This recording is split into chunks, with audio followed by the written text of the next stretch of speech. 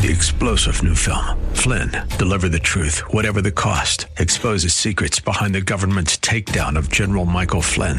Flynn knew what the intel world had been up to. He ordered the first audit of the use of contractors. This set off alarm bells. He told the truth. He was the most dangerous person for Donald Trump to hire. They had to get rid of Flynn. Flynn, Deliver the Truth, Whatever the Cost. Available now. Watch it today. Go to salemnow.com. salemnow.com. This is Cornerstone Connection, the radio ministry of Pastor Gary Hamrick of Cornerstone Chapel in Leesburg, Virginia. Pastor Gary is teaching through Matthew. Real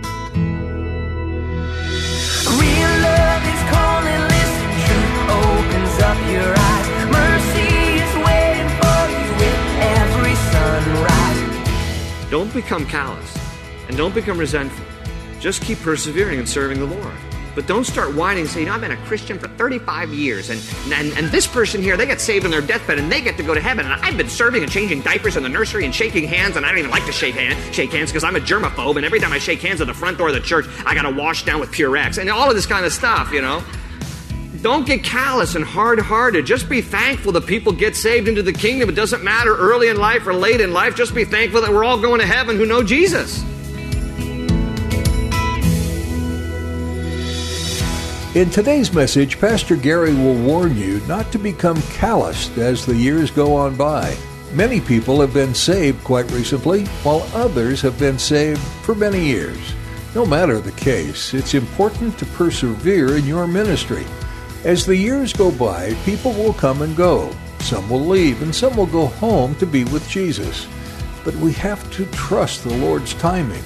He has each of us here for a time and for a purpose.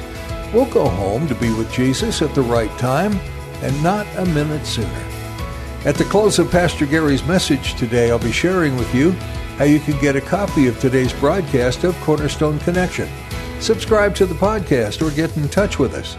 But for now, let's join Pastor Gary in the book of Matthew, chapter 19, with today's edition of Cornerstone Connection.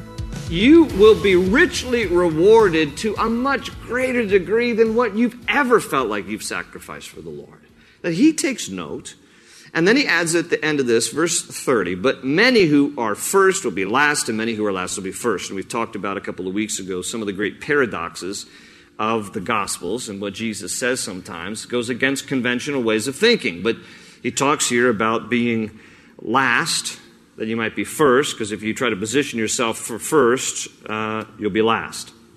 Chapter 20, now notice, this is a chapter break in our Bibles, but it is not a break of the chain of thought.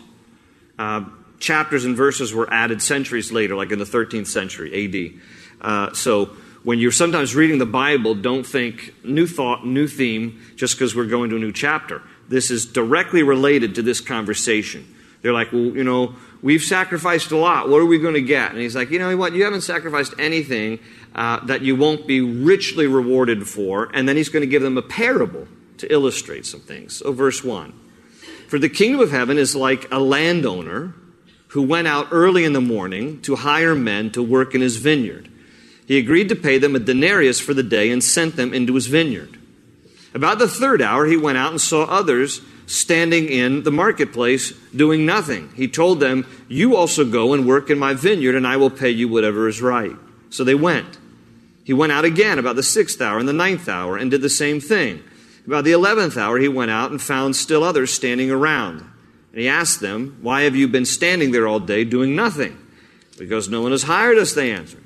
He said to them, you also go and work in my vineyard. When evening came, the owner of the vineyard said to his foreman, call the workers and pay them their wages, beginning with the last ones hired and going on to the first.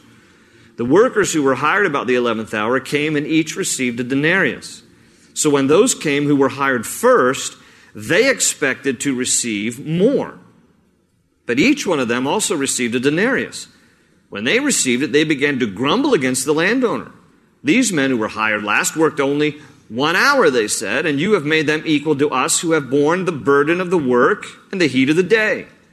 But he answered one of them, friend, I am not being unfair to you. Didn't you agree to work for a denarius?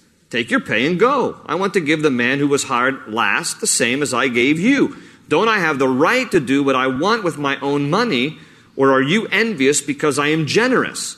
So the last will be first, and the first will be last. So he repeats that paradoxical statement there, and he's using this parable to illustrate that truth.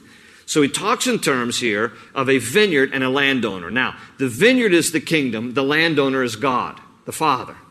And he's painting this picture to help them understand that the workers are our lives. It's people. And this landowner goes and he goes to hire some workers, some day laborers in his vineyard. And it says that he goes out early in the morning. It literally translates at dawn. So this is probably 6 a.m. He goes out probably 6 a.m. and he hires some workers to come work in his vineyard. And he promises that he'll pay them each a denarius. A denarius was a single day's wage. And it was adequate, substantial pay for that day in which we're talking here. Well, he needs more workers in the vineyard.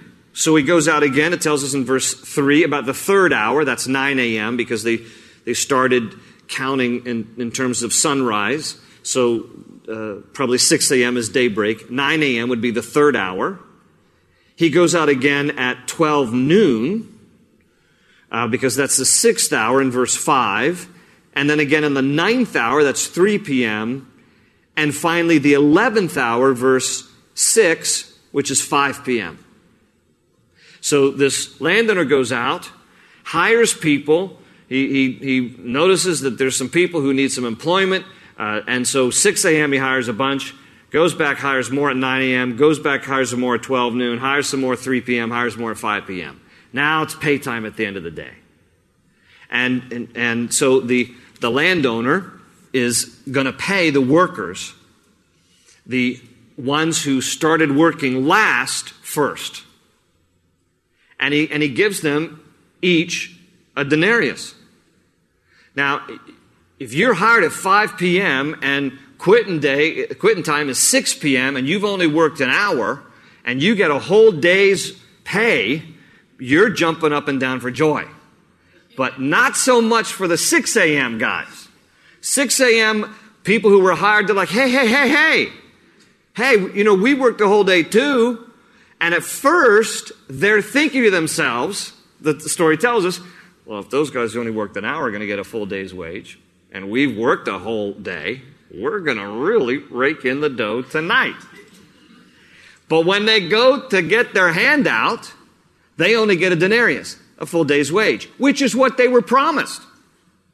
So they haven't been ripped off because the landowner gave them exactly what the landowner promised them. You work a day, I'll give you a day's wage. And it's up to the discretion of the landowner to pay the other workers whatever he wants. He's the landowner.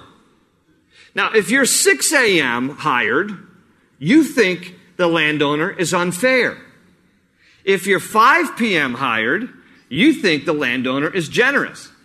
Same landowner, paying the same amount, but it depends on your perspective. And here's what Jesus is trying to say. As far as it relates to the kingdom and being born again and coming into salvation, some of you accepted Christ early in life. You're 6 a.m. people.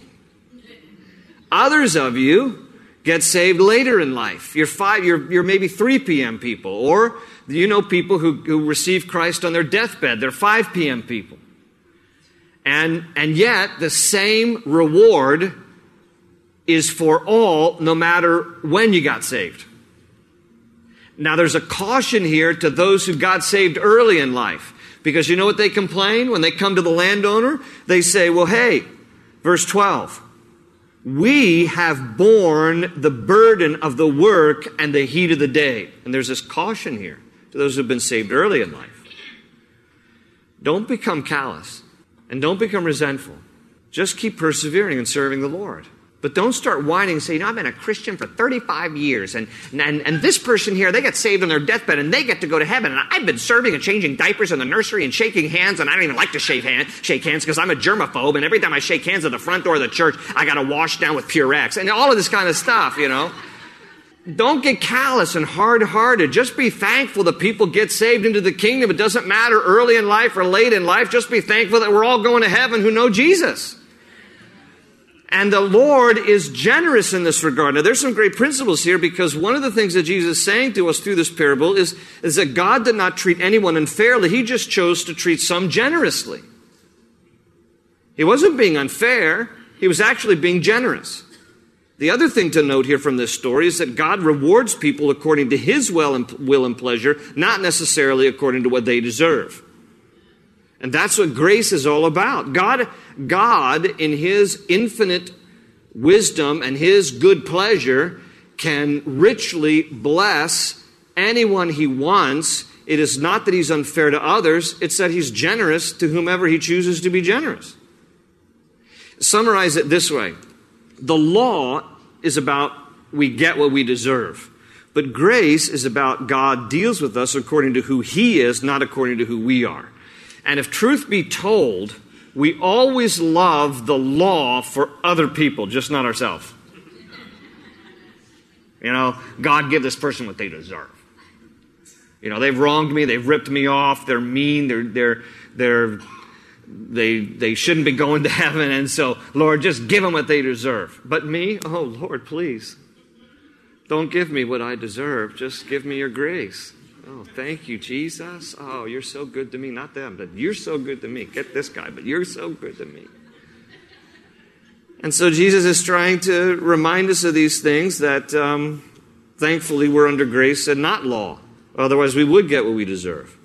But He is generous, and He blesses, and He takes care of us, and that's the goodness of grace. So, the last will be first will be last. Don't be resentful, don't be bitter. Be thankful that God is generous. None of us deserves His generosity. None of us deserves His goodness. None of us deserves His forgiveness and His blessing. But God has done a wonderful work in the hearts of people. Some people get saved early in life. Some people get saved at the last minute. But those who know Jesus, we all get to go to heaven. It doesn't matter early in life or late in life. We're just all thankful that He's made the way through Jesus Christ. Amen?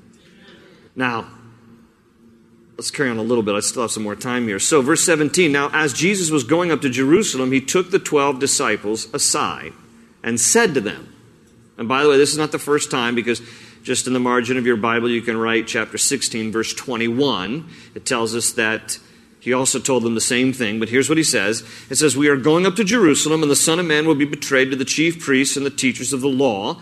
They will condemn Him to death and will turn Him over to the Gentiles to be mocked and flogged and crucified. On the third day, He will be raised to life. And Jesus will periodically let His disciples know of His impending crucifixion.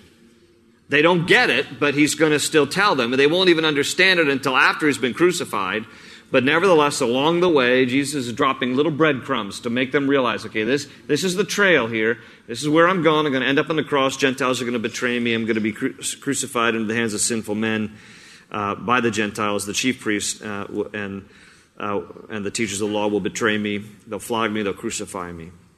But on the third day, I'm going to rise again. Now, it gives no commentary in this particular time, but in other places, the disciples are like, yeah, whatever. They don't get it. They don't comprehend it, but they pretend they do. Now, let's just go through this next section, because this is where it relates to the thrones. And this is a funny passage here, okay? This is a funny passage. Now, it says in verse 20, then the mother of Zebedee's sons, that would be James and John, these are apostles of Jesus, James and John, the sons of Zebedee. The mother of Zebedee's sons came to Jesus with her sons and, kneeling down, asked a favor of Him. What is it you want? He asked. And she said, grant that one of these two sons of mine may sit at your right and the other at your left in your kingdom. Just a small little tiny request, Jesus. And He says, you don't know what you're asking, He said to them. Can you drink the cup I am going to drink? We can, they answered. And Jesus said to them, you will indeed drink from my cup, but to sit at my right or left is not for me to grant. These places belong to those for whom they have been prepared by my Father. Now, we'll pause there, because the other 10 are going to jump in here, the other 10 disciples. So this is a funny story. So picture mommy, okay, coming to Jesus, and she's kneeling down.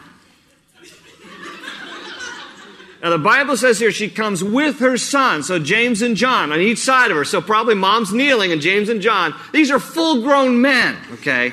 They're not 10 years old. These are full-grown men that have been hand-selected by Jesus, and they're standing probably one on each side of mommy, and there she is kneeling in front of Jesus. Jesus. You know my boys, don't you, James and John? They are such good boys. Oy vey. Such good Jewish boys. Please let one of them sit at your right and one at your left. Because, they're picturing the thrones. You got 6 on each side of Jesus. But now the question is, who's going to be closest? And here comes mommy. How embarrassing. Not to these guys, though. They just seem to be drinking this up.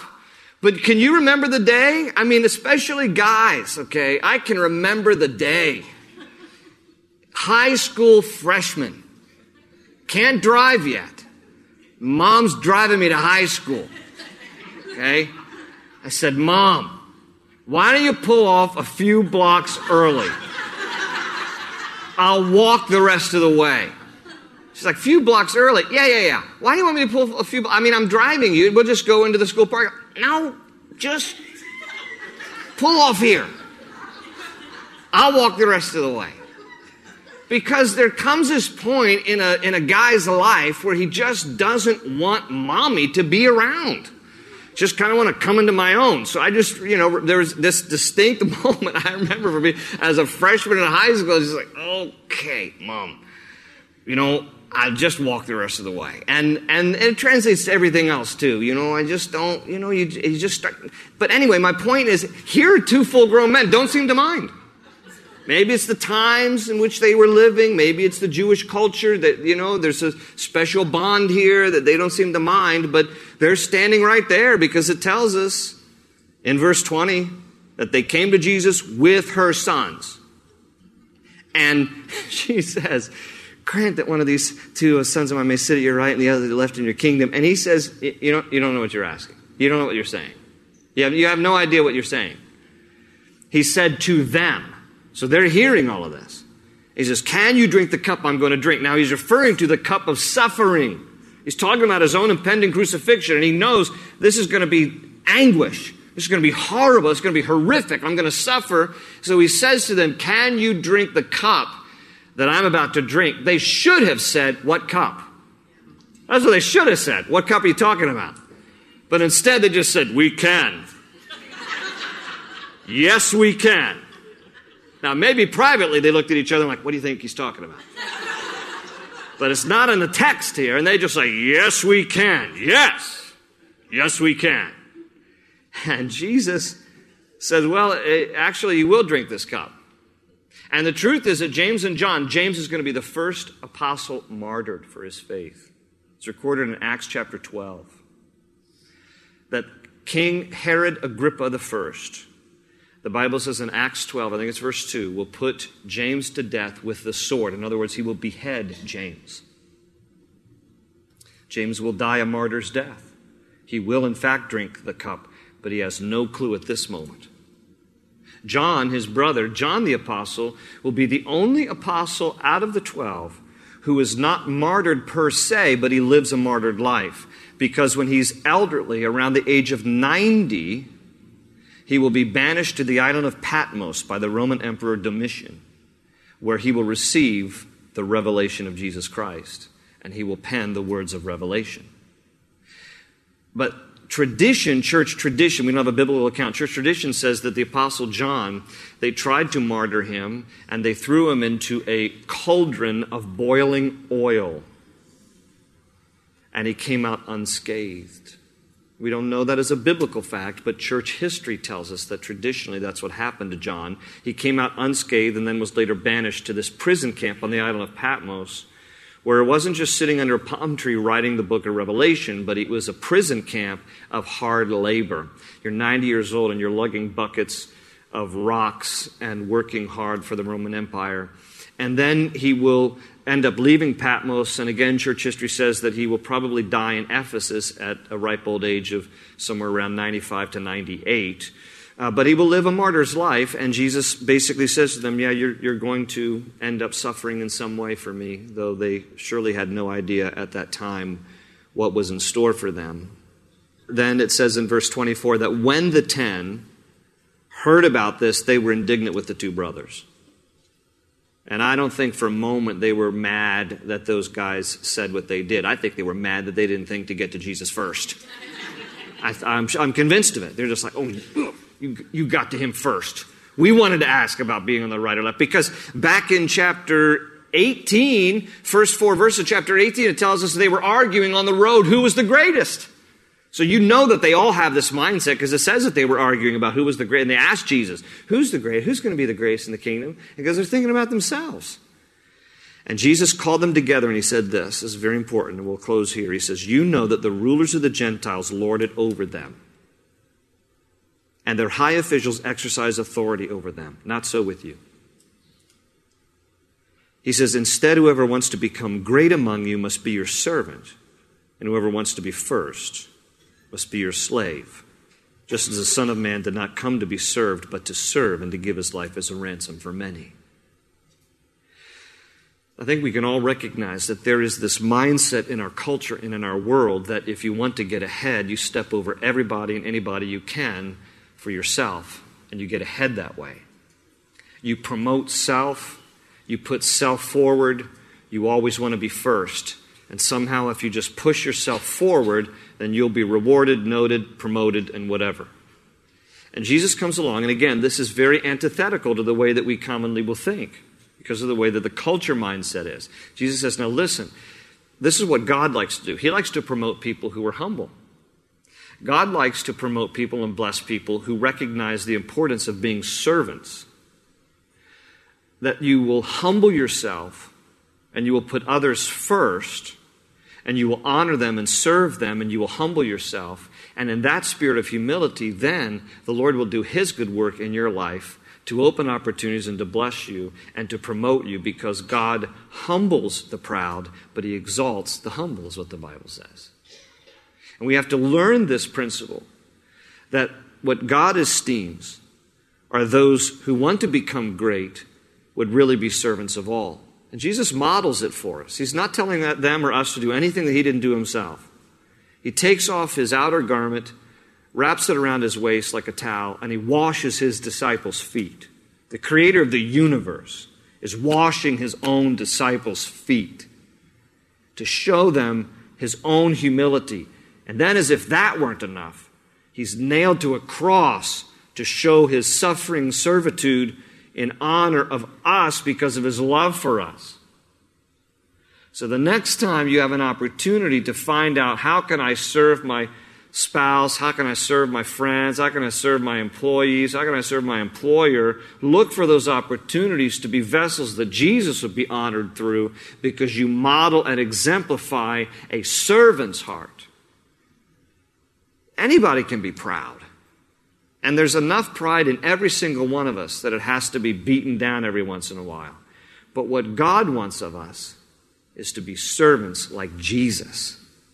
To be servants like Jesus. To serve others and to think of others first and to put others first. And then God's going to take care of you. And Jesus says, because the Son of Man came not to be served, but to serve, to give his life as a ransom for many. Open ocean, jump in and you'll find the cornerstones, your connection, run towards your new life. Thanks for tuning in to Cornerstone Connection with Pastor Gary Hamrick. Pastor Gary has been walking us through the first book of the New Testament, the Gospel of Matthew. This unique perspective on Jesus' life gives you a glimpse into the Son of God, the Savior of the world, and the true King above all kings. Jesus' greatest act while on earth was to give his life to pay for the sins of every person.